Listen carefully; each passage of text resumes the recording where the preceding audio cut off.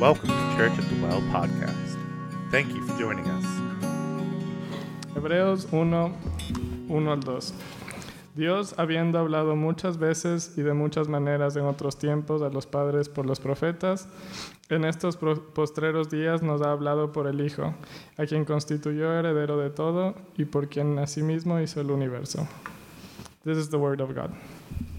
Father, we just want to thank you for your word. We thank you for the privilege that we have of being here. Lord, would you open our hearts and our minds and our ears to what you have to tell us? In Jesus' name, amen. You can be seated. Good morning. Good morning.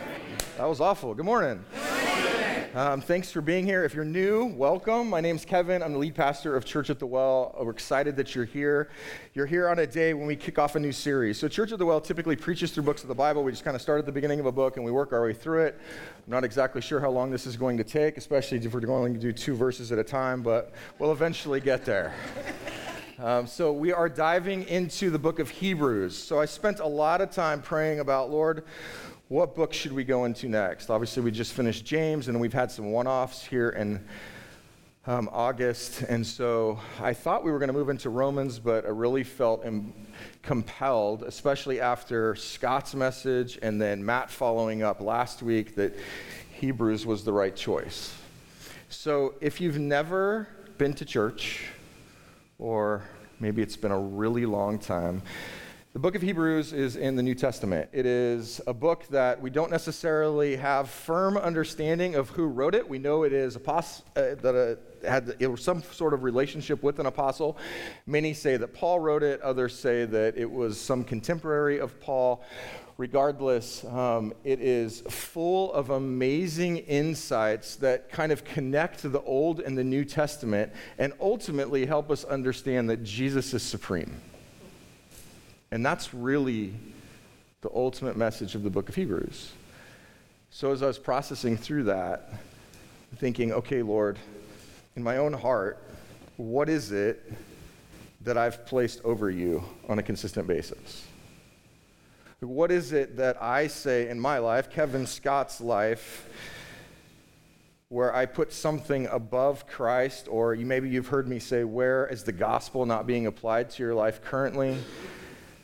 Kind of the same thing. And there's places that even as we grow as Christ followers in our sanctification process, that the Lord continues to remind us that, hey, you've missed some things. As Americans, we're kind of spoiled, and we tend to place a lot of things above Jesus, even within the church body. Jobs, success, relationships, money, ambition, marriage, kids, all of these things that are good things, but ultimately can become an idol. And what the book of Hebrews is going to do is it's basically going to suggest in every way possible that Jesus is sufficient and supreme over every single thing in your life. And the ultimate challenge will be that if you find something or an area of your life where Jesus is not supreme, then it's our job to begin to pray that the Holy Spirit will move to remove the idol that's there and place Jesus at the forefront of that. So this coming Friday, September 1st, will be my 27th wedding anniversary to my wife, which is an awesome thing, right? That's pretty cool. Thank you. And we talk all the time about the issues that I have in our marriage, right? Because I'm a mess, and she puts up with a lot. I'm kidding. And I was just thinking through, somebody asked me, I mentioned that to somebody this week, 27 years, and when you start getting past 20, the Loves probably get this all the time because they're past us. When you get past 20, people are like, what's the secret to marriage? How do you keep it together? And I always say, marriage is really hard. You're taking 2 messed up, dirty, rotten sinners, trying to unite them together in one flesh. We both bring in a bunch of baggage, and it's hard. So what keeps you together? And I said, the only thing that keeps us together is making sure that Jesus is at the center. And what's fascinating is when I get into conversations like that, people will say, well, it's not like date night, and it's not like, you just put Christy or she puts you above first in everything. And I'm like, actually, no, it's the opposite of that. It's putting Jesus first. We struggle in our marriage when one of us doesn't put Jesus in that supreme position in our marriage.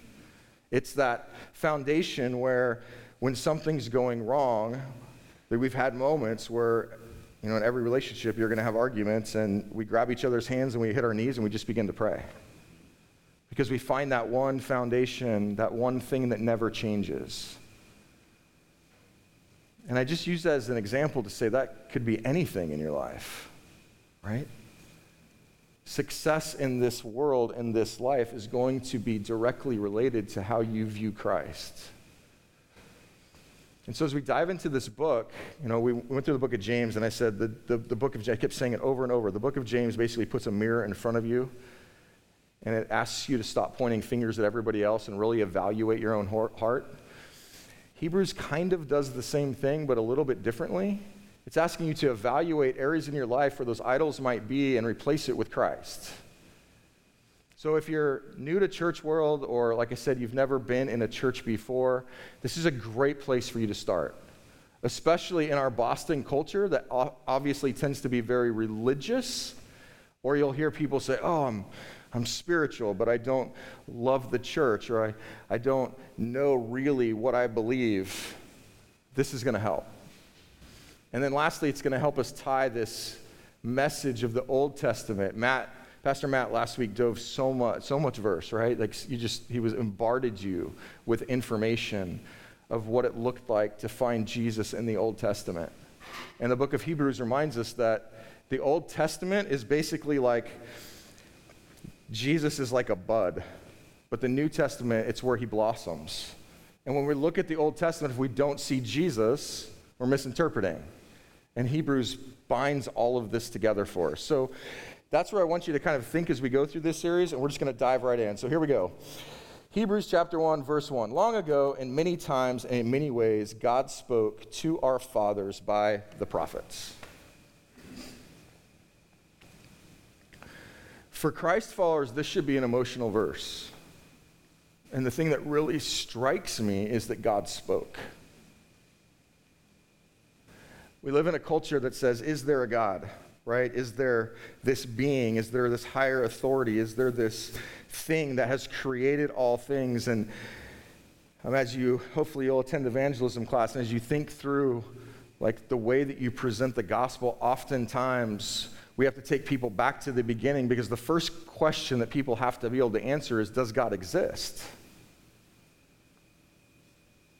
And then if we get to a place where you say, well, it appears by looking at creation and looking at other things and logically, okay, it doesn't appear that we're an accident, God does exist, then who is this God? And if there is a God, how do we get to know him? Like, how do you get to know him? The only way that we can truly know God is if he speaks. It's like any other relationship. Like, we have historical figures that we talk about all the time. If you go to history class or whatever it is, it could be anything. George Washington, right? So I know a lot about George Washington, but I've never met the man, right? I can read some things that maybe he said and wrote, but I never met him. In order to have a relationship with someone, in order to really understand them, there has to be this communication that takes place. They have to ultimately tell you about themselves.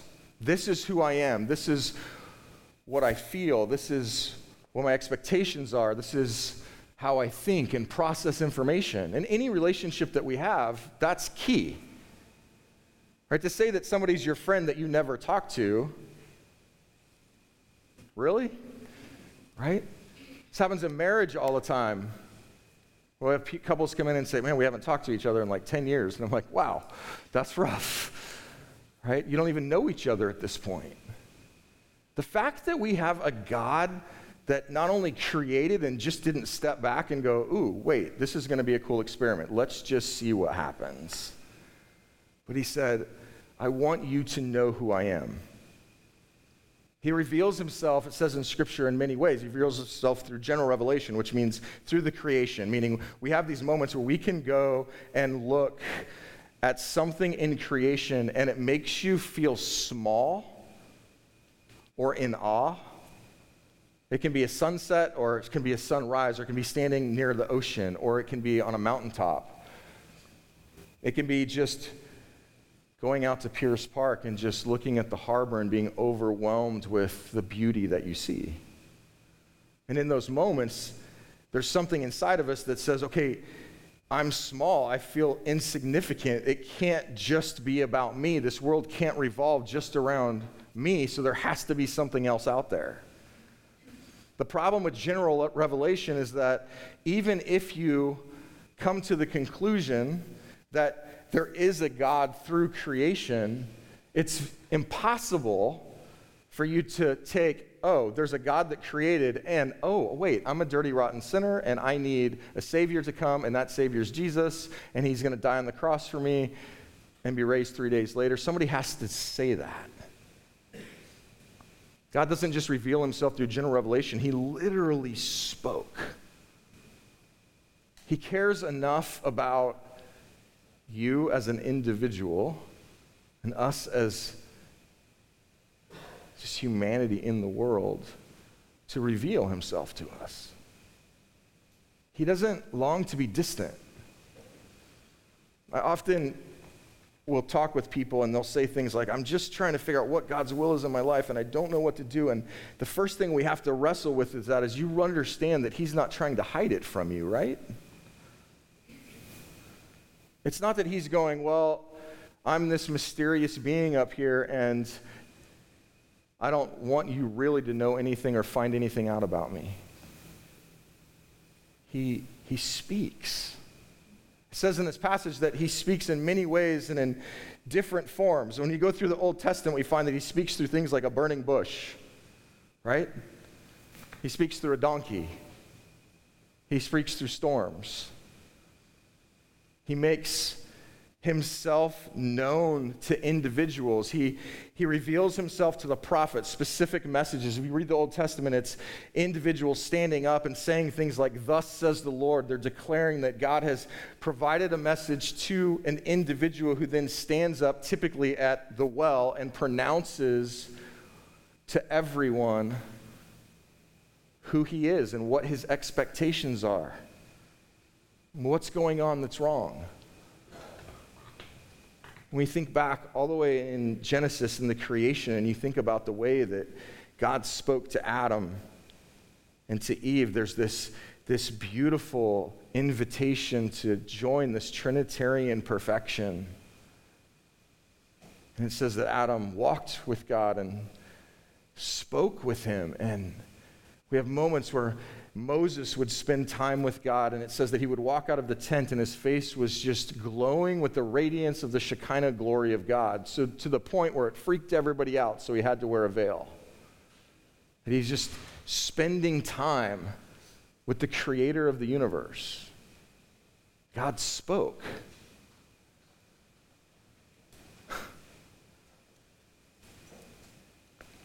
There's these moments in our life, no matter how long you've been a Christ follower, where your understanding of who God is and your ability to communicate with him seems to vacillate. Let me explain. There's these moments where it feels like God might be distant, and I'll pray, and it just feels like my prayers are hitting the ceiling. And you go, God, are you there? Like, are you listening? You know he's there, but it can almost feel like he's this being that's out there that isn't necessarily caring about what I'm saying. And then there's other moments in my life where I feel like every single thing I say, he almost responds immediately. There's this kind of tug. And what this passage helps me understand is that in those moments where I feel like my prayers are hitting the ceiling, it's not him that's moved, it's me. Because God speaks. He speaks through his word. I think I gave a statistic not that long ago that the average Christ follower in the United States reads their Bible approximately 2 minutes a week. 2 minutes a week. So an individual claiming to know Jesus and claiming to understand that God speaks and claiming that potentially this is the Word of God spends about 2 minutes a week in it. And I've wrestled with that. Like, what prevents the church from really looking at Scripture and listening to it and hearing it and understanding it? And what it really boils down to is, I think if we understood that this is actually the creator of the universe speaking to us personally, that we might take it a little bit more seriously.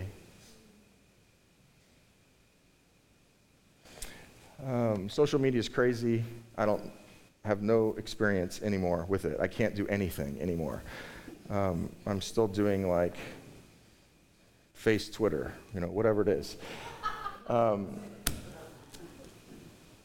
But what is interesting with these cell phones that we have is that when somebody texts you, you have a tendency to go to it right away, which is great. I love that component of texting, right? I know that if I text somebody, they're probably going to get it. They're going to look at it. They may not text me back. You know who you are. But anyway, we look at texts pretty regularly. What if the urgency of hearing God speak was similar to that of a text? What if as you were walking around the city, like all of a sudden your phone vibrated and it was like, hey, this is God, I'm just here and you can hear me speak to you?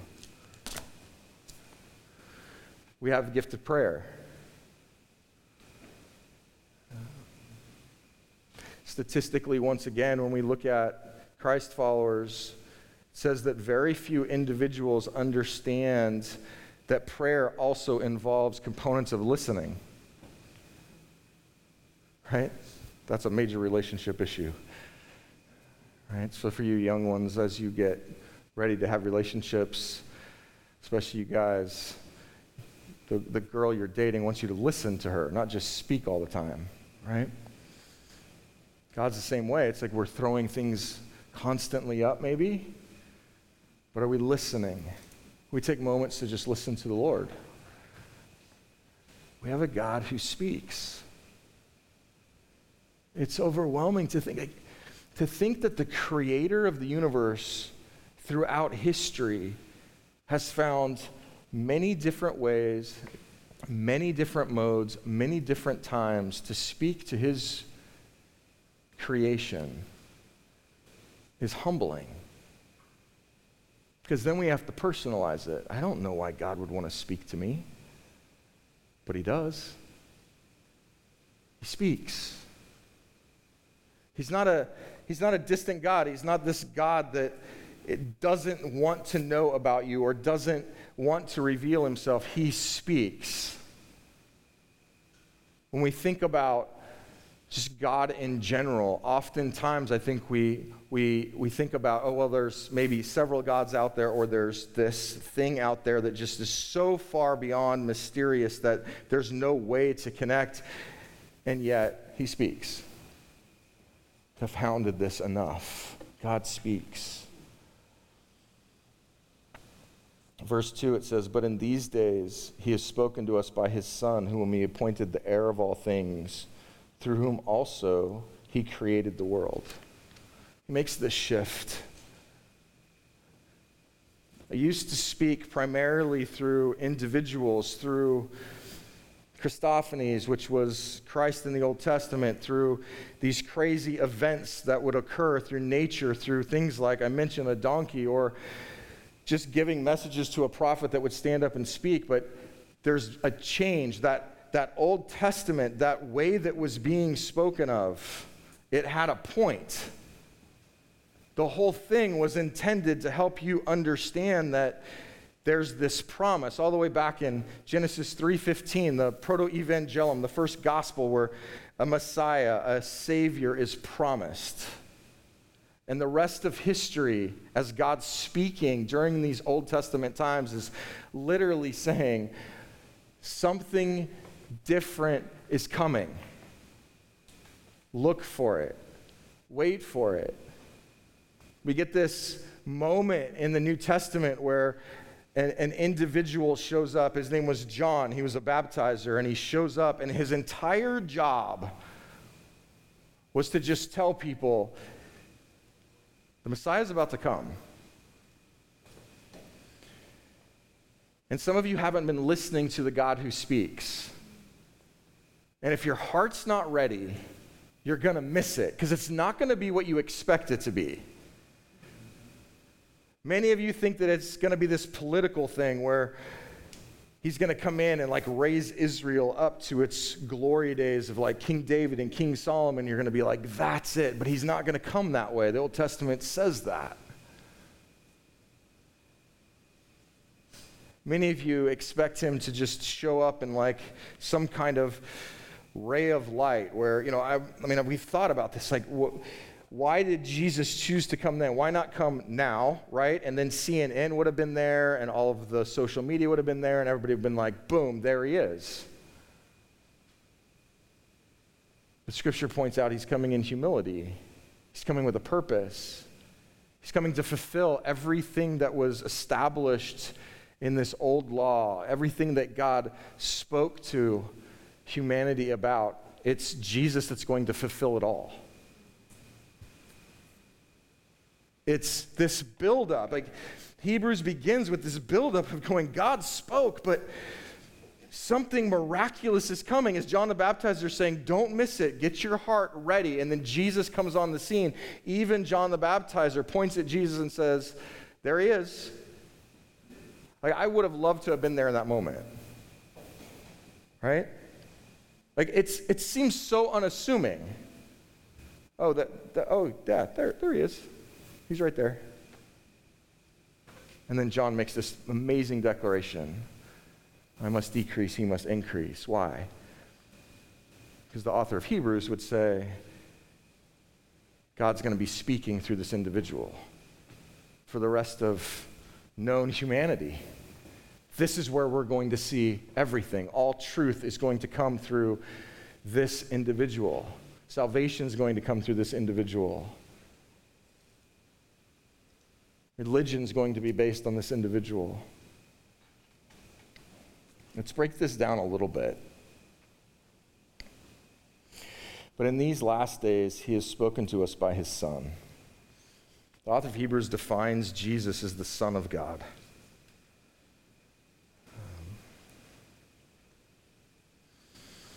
If you've grown up in maybe Catholic world, you hear about Father, Son, Holy Spirit. Maybe you've represented it through like symbols on a cross or whatever it is, but this identification of Jesus as the Son of God makes him divine. It reminds us that Jesus is eternal, that he's always been there. Jesus was the plan from the beginning. One of the most important doctrinal components of Christianity is understanding when Jesus was the plan. If you want a fancy word, we call it Ordo Salutis. You can impress your friends.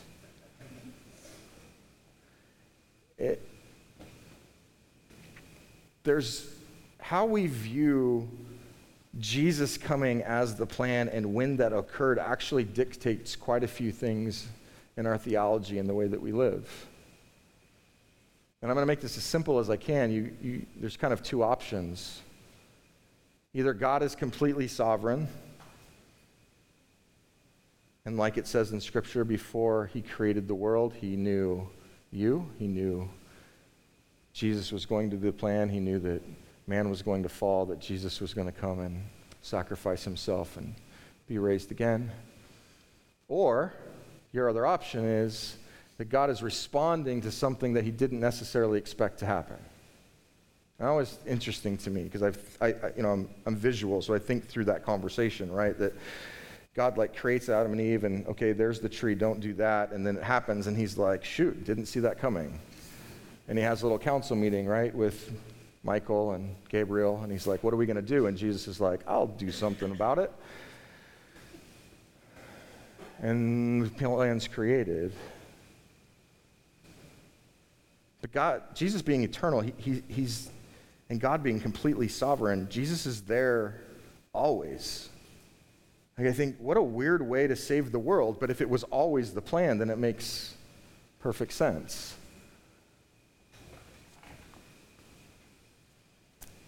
Second person of the Trinity.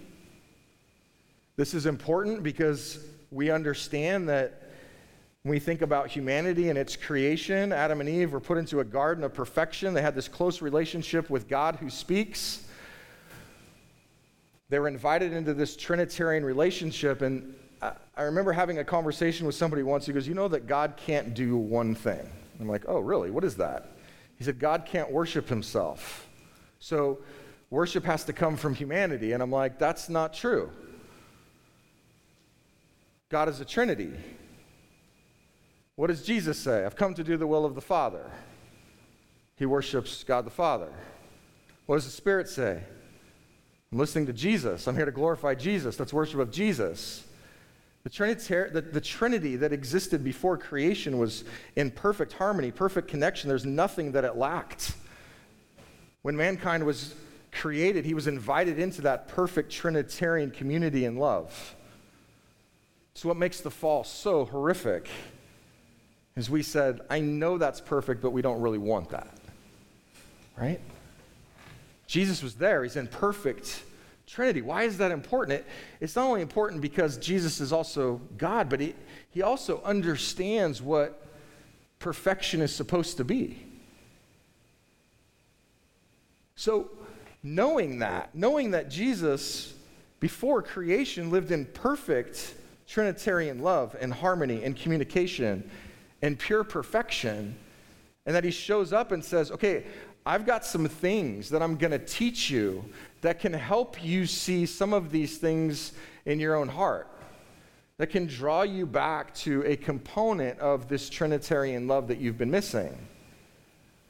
I mean, it's never going to be completely fulfilled, we know, till he comes back. But in Christ, we get to experience that again, a little bit.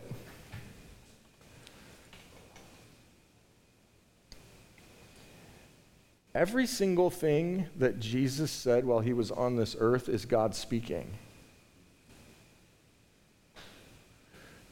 Like, we don't have much about when Jesus was a little boy.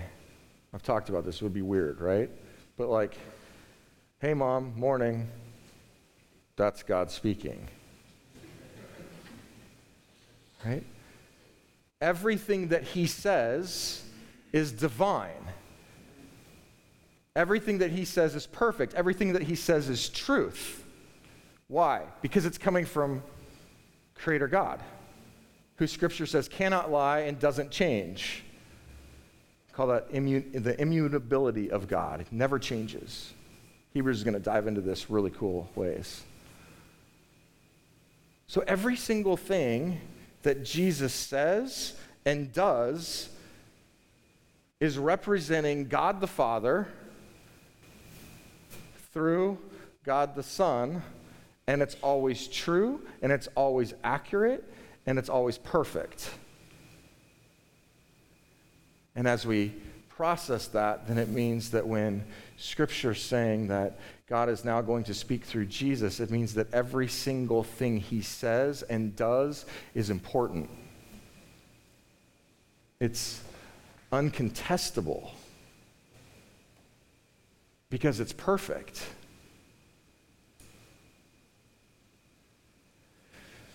We live in a culture that's constantly saying there is no absolute truth. I thought when I was growing up, the postmodern culture, so I guess I fall into that realm. I don't even know what the new one is. So that's the one I fall into. That's very postmodern to say, by the way. My generation kind of began to really push that. There is no absolute truth. What's true for you is true for you. What's true for me is true for me. And we just kind of live in our own realities and we create what's true. And Jesus would say, no, not accurate. Because everything he speaks is truth and from God, who created all things. which means it's not only accurate and true, but it's relevant for every single individual who exists.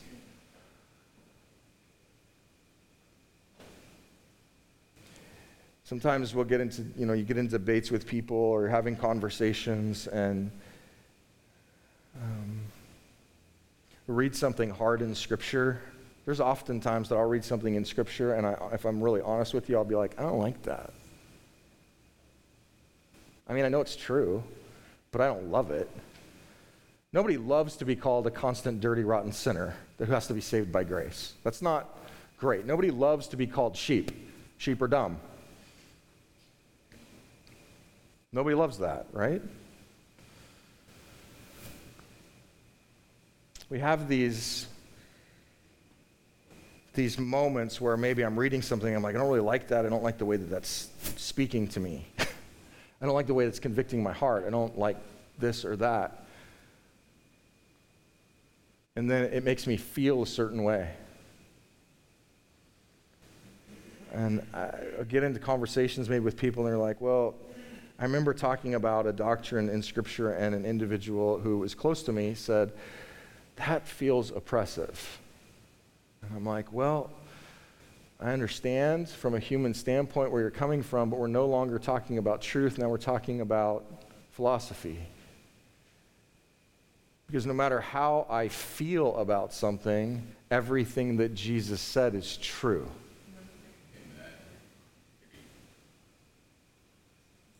That's important. Because if I feel a certain way about something that's true, and then I respond to my feeling over the truth, the problem isn't the truth that's been presented, the problem is me. And that's hard to hear. I don't like that one either. But this is who Jesus is. When God says, I'm sending my son to fulfill all of the Old Testament laws, Pastor Matt talked last week about the curtain being torn, this separation that is no longer there between mankind and God as it's bridged through Christ, through Jesus. Every single thing he says is important. He says who he appointed heir of all things, through whom also he created the world. If we turn to Colossians chapter 1, verse 15 and 16, it says this, he is the image, Jesus, he is the image of the invisible God, the firstborn of all creation. For by him all things were created in heaven and on earth, visible and invisible, whether thrones or dominions or rulers or authorities, all things were created through him and for him. This is important. So, it says in Hebrews that through him also he created the world. He's the heir of all things. Jesus has three roles that we can relate to the Old Testament: prophet, priest, king. He comes as prophet. He takes the message that the Old Testament prophets have given and he fulfills it and he explains it and he shows himself to be the fulfillment of that in what he does and what he teaches and what he presents. He's priest in that everything that's religious from this point forward has to be with Christ at the center. He's the head of the church. And then in this one, it really emphasizes he's royalty. He's king. This is a hard one for us to grasp. We live in a country that doesn't have royalty. Well, not real royalty, right? We'll raise people up kind of to that, but we don't really grasp this, that someone can really have pure sovereignty, that when they say something, it actually happens, that people like jump and do it. That if it doesn't happen, that there's actually consequences for it. Jesus is also represented as king, that he's the heir of all things, that not only was he there at creation, it says in Colossians that he that all things were created through him, but all things were created for him, meaning it's his kingdom. He's king now.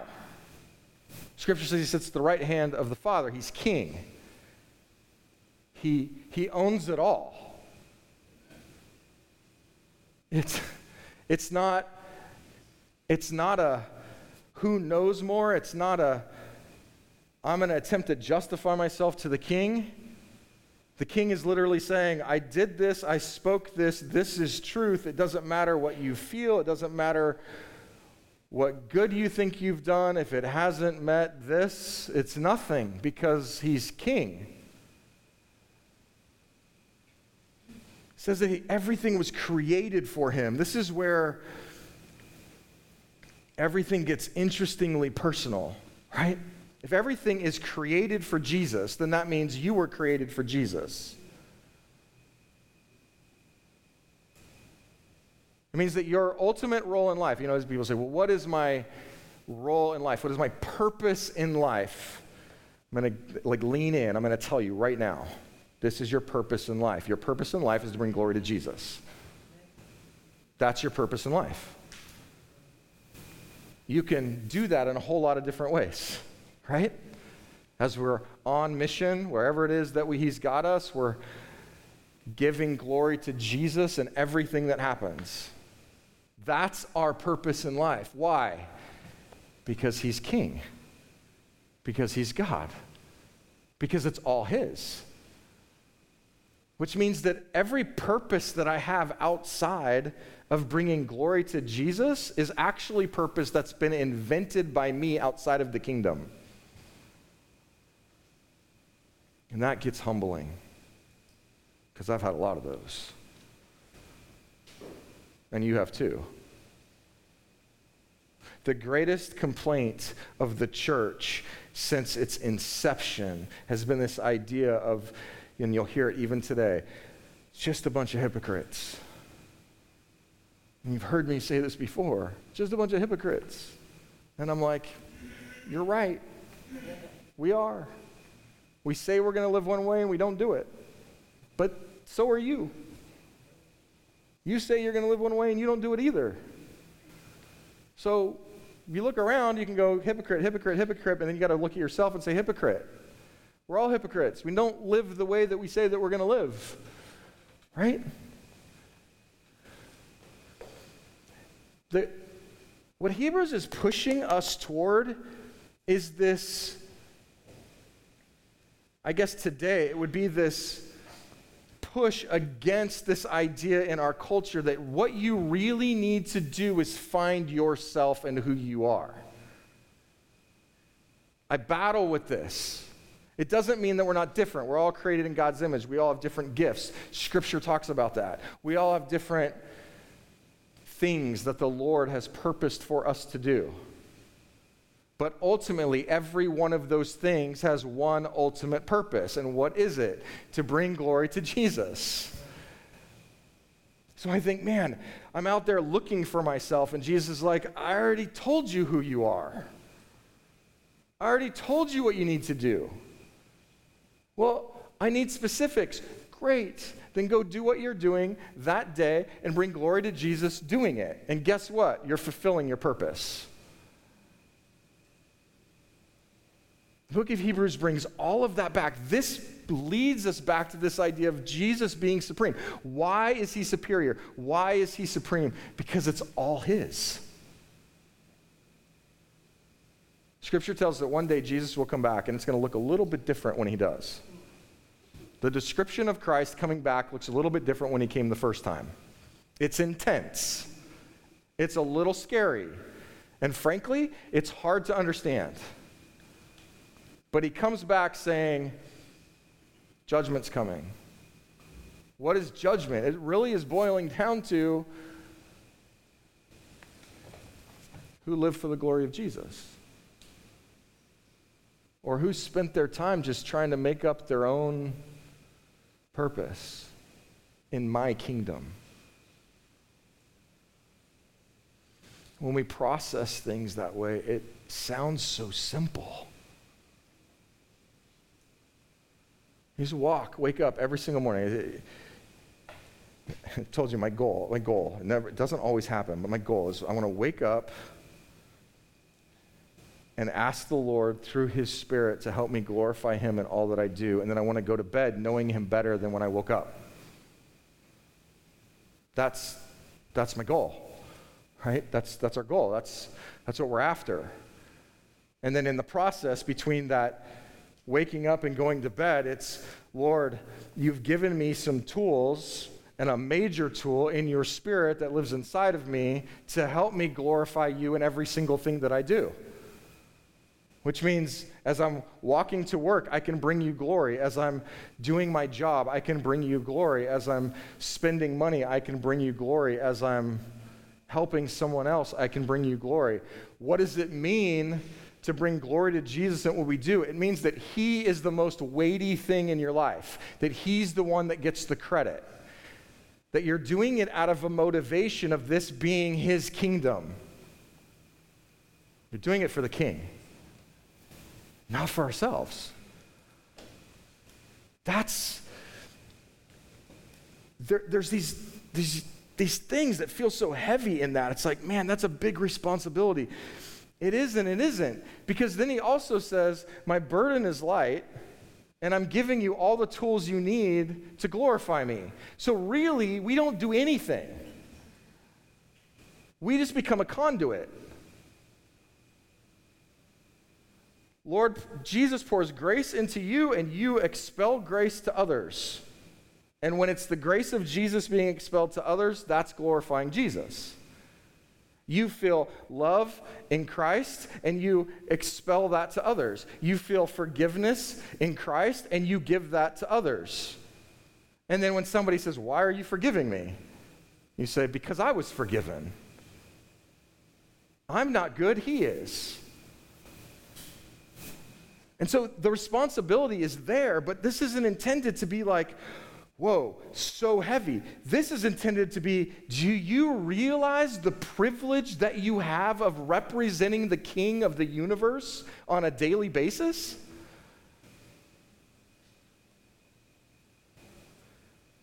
If you're a Christ follower, you have opportunity in everything that you do to show others the work of Jesus and glorify him in it.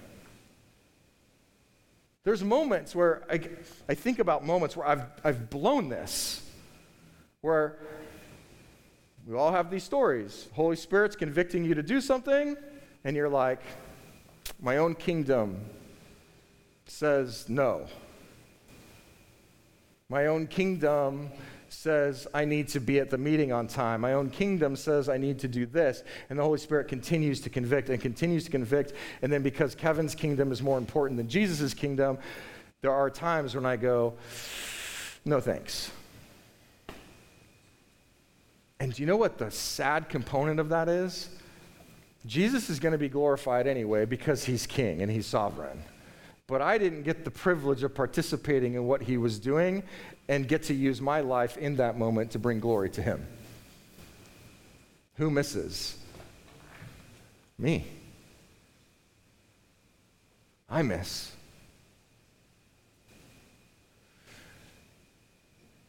In the book of Philippians, this idea of bringing glory to Jesus is tied to joy in a very practical way.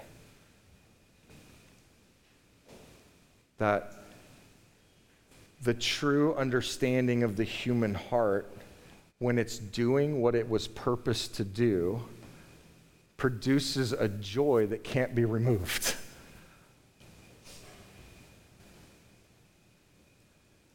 And when that joy exists, it's contagious. We see this in Scripture. This is how individuals who went to prison were able to sing and praise God in the midst of it. Why? Because even in prison, in the midst of what's going on, no matter the circumstance that I'm in, I can still bring glory to Jesus. And when I bring glory to Jesus, as a created being, I'm doing what I was purposed to do, and that brings me joy. And that joy motivates me to bring more glory to Jesus. That's pretty cool. And then we sit back and go, I didn't do it. All I did was use what the Lord has given me under the right motivation, knowing that he's king. This is why Church at the Well and Christ-honoring, Bible-teaching churches hold to such high Christology. It's why the most important word that you should hear in any Christ-following circle is Jesus. Because it's all about him. Everything. It's all about what he said, what he's done, and what he's doing. And what he's going to do in the future. This is why we make such a big deal about him. This is why it's so important. This is why to say, well, I like things, but I'm not sure about that Jesus. This is why, well, I think Jesus might have been a cool dude, and if I was there, I probably would have hung out with him a little bit. But I can't buy into the fact that everything he said is true. Doesn't work. Because you're denying his kingship and his godhood. And you're attempting to create a kingdom of your own in a place that's impossible to do it. I want to read this one more time, and we'll finish up. Long ago, at many times and in many ways, God spoke to our fathers by the prophets. But in these last days, he has spoken to us by his Son, whom he appointed the heir of all things, through whom also he created the world. Jesus is superior. So what do we do with it?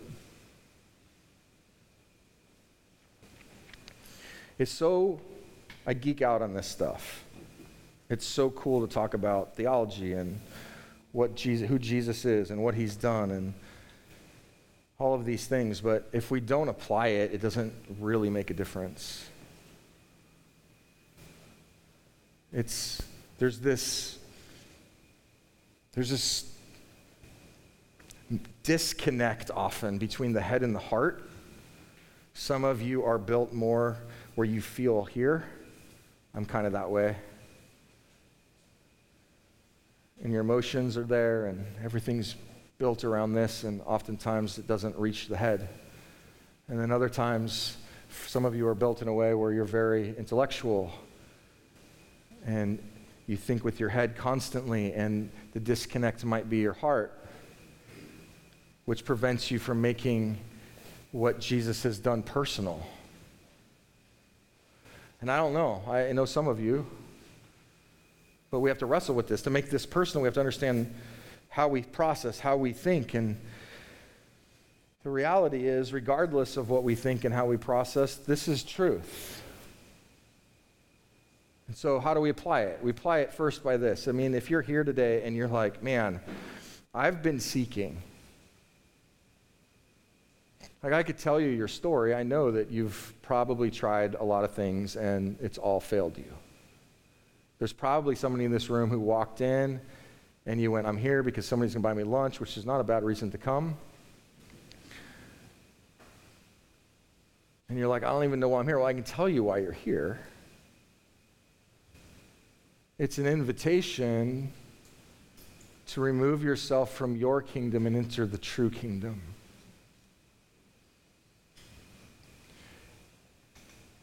And it doesn't require anything of you but humility. It's impossible to get to a place where you say Jesus is Savior without first understanding that you need a Savior. So the first thing we have to do is come in contact with our own depravity. Wow, I've been building my own kingdom here, and it doesn't work. It's always the same result. So maybe this isn't about me. Maybe this isn't about me building my kingdom. Maybe this isn't about me finding myself. Maybe this is about the truth that's presented. And so what do you do with that? Well, we have to come to the place where we understand that I'm a dirty, rotten sinner and I can't do anything about it, and I need a new perspective, and I need to be saved. And so this is the gospel, the good news, right? That Jesus came and lived the life that we were supposed to live, that perfect life, and he died the death that we deserve, and 3 days later he rose, conquering sin, Satan, and death forever. And he says, you have the opportunity at any moment to accept the kingdom of Jesus over the kingdom of you. And you enter that kingdom through faith in what Jesus has done. So if you're here today and that's you, and you're saying, man, I don't know Jesus personally. I don't, okay, God spoke, but I don't know that he's speaking through Jesus. I don't even know Jesus. Then here's what I'm going to encourage you to do. You can come talk to me if you like. Pastor Matt's over there, but probably the best thing you could do is turn to the person next to you and say, do you know Jesus? And if they say yes, then say, can we go get some coffee? I got some questions. Because here's the reality. It's not about me either. There's saints in this room. All the saints are is just those who profess faith in Christ. Jesus is Christ, the Son of the living God. Have a conversation. Or maybe you're at a point right now where you're going, you know what? I need to talk to somebody right now. Great. You can come find me. You can walk toward the back. Turn to the person now. I bet you they'll take you to coffee now. What about for the church? This book was written to individuals of Jewish descent who were believers and under persecution. And the persecution was coming from two places, and we're going to get into this in the book as we keep moving. There wasn't like this physical persecution yet. That was coming. At least historically, it hasn't come yet. But there was this political persecution. Those are them. So there was a separation, but then there was also this persecution that was coming within the Old Testament Jewish belief system to say, you guys are suffering for no reason because you've walked away from the true traditions and you need to come back to what you believed before. Ultimately saying, it's not Jesus that's the new way, the way. It's not Jesus who fulfilled it all. So you're still stuck in it. That speaks so clearly to the church today. Do you know how many options you're given on a daily basis to abandon the kingdom of Christ? To create your own kingdoms? It's constant. That's all commercials do. Something needs to be placed of supremacy, right? And then everybody's trying to vie for that position. So how do we apply this as a church? It's simple, but very profound. We have to be willing to dive in to say, have I truly been living with Jesus as supreme? Where are the areas that I've separated him? What's my kingdom and what's his? Sanctification means you're being completely set apart. That's what it means. It's a process. But what are you being set apart for? It's almost like, if you can picture it, you've got your kingdom and you're building this kingdom and the Lord's just systematically breaking it down slowly and sucking you into his. But what we like to do is we kind of keep a toe out, right? Or sometimes we just jump out of it. Scripture defines this as being a living sacrifice. The hardest thing about being a living sacrifice is you can step off the altar anytime you want. We can choose to build our own kingdom. This book is challenging us throughout the entire book to say, we are going to break down every single component that you can think might hold supremacy over Jesus and confront you with it and say, let's eliminate that so that you're fulfilling the purpose that you've actually been given in every area of your life. So what is it? I can't answer that for you, but I know you know what it is if it's there. And we all have it. I have it. Where are the idols? What needs to be broken down? So we're about to do something religious, and we do this every week at Church at the Well. We take communion together. And the purpose of this is this gives us as a church an opportunity to respond to what the Holy Spirit is doing. Because any change that's going to take place in our life is only going to take place at the foot of the cross. So it's a submissive act, but in every way, it gets a little different, right? Like there's moments where on Sundays I'm taking communion and I'm just grateful, humble, rejoicing that the Lord is continuing to grow me. There's other moments where I'm taking communion and I'm repenting before to say, Lord, my week didn't look like you wanted it to look. And I spent more time building my own kingdom than yours. The only requirement for communion here is, you don't have to be a member of Church at the Well. You just have to be a member of the body of Jesus. So if you're here today and you don't know Christ and you're wanting to respond, my encouragement to you would be no shame. Don't participate in communion because I don't want you leaving here with this false hope that you did something religious and God's smiling on you and you're good, because you're not. I love you enough to tell you that. Without Jesus, you're not good. So if that's you and you want to respond, talk to somebody. But for the church, what is the Holy Spirit doing? How is he speaking to you? This is your time. The band will come up, we'll sing a song. Communion elements are on both sides of the platform. You're welcome to go at any point. And we just invite you to process through and pray through what is the Holy Spirit doing in here. David, the psalmist and the king, said that anytime we come in, Psalm 19, anytime we come in contact with Scripture, that it's supposed to do some things in us. So my prayer for you is that you don't just hear the truth of Christ, but you do something about it. Because otherwise, frankly, it's a waste. God, thanks for your word. Thank you for who you are. Lord, as Tony prayed earlier, I echo this prayer that anyone in this room who does not know the love of Jesus, Lord, I pray right now that you would regenerate their heart. You would remove the heart of stone, give them a heart of flesh, give them the faith to believe, give them the boldness and courage to ask the questions and humbly submit to Jesus. Lord, I beg you that no one would leave this room without knowing you personally. For your church, Lord, we're a mess. We know it. But you're in the business of turning messes, turning junk into jewelry.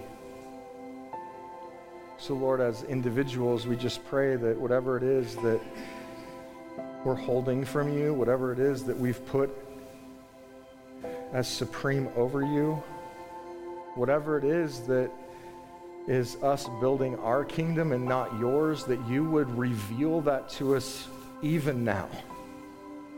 Convict our hearts and remind us, Lord, that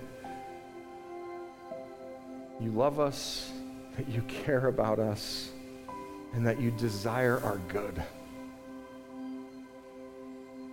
So, Lord, encourage us where we need to be encouraged, us, convict us where we need to be convicted, and give us the boldness and the courage to respond to your Spirit.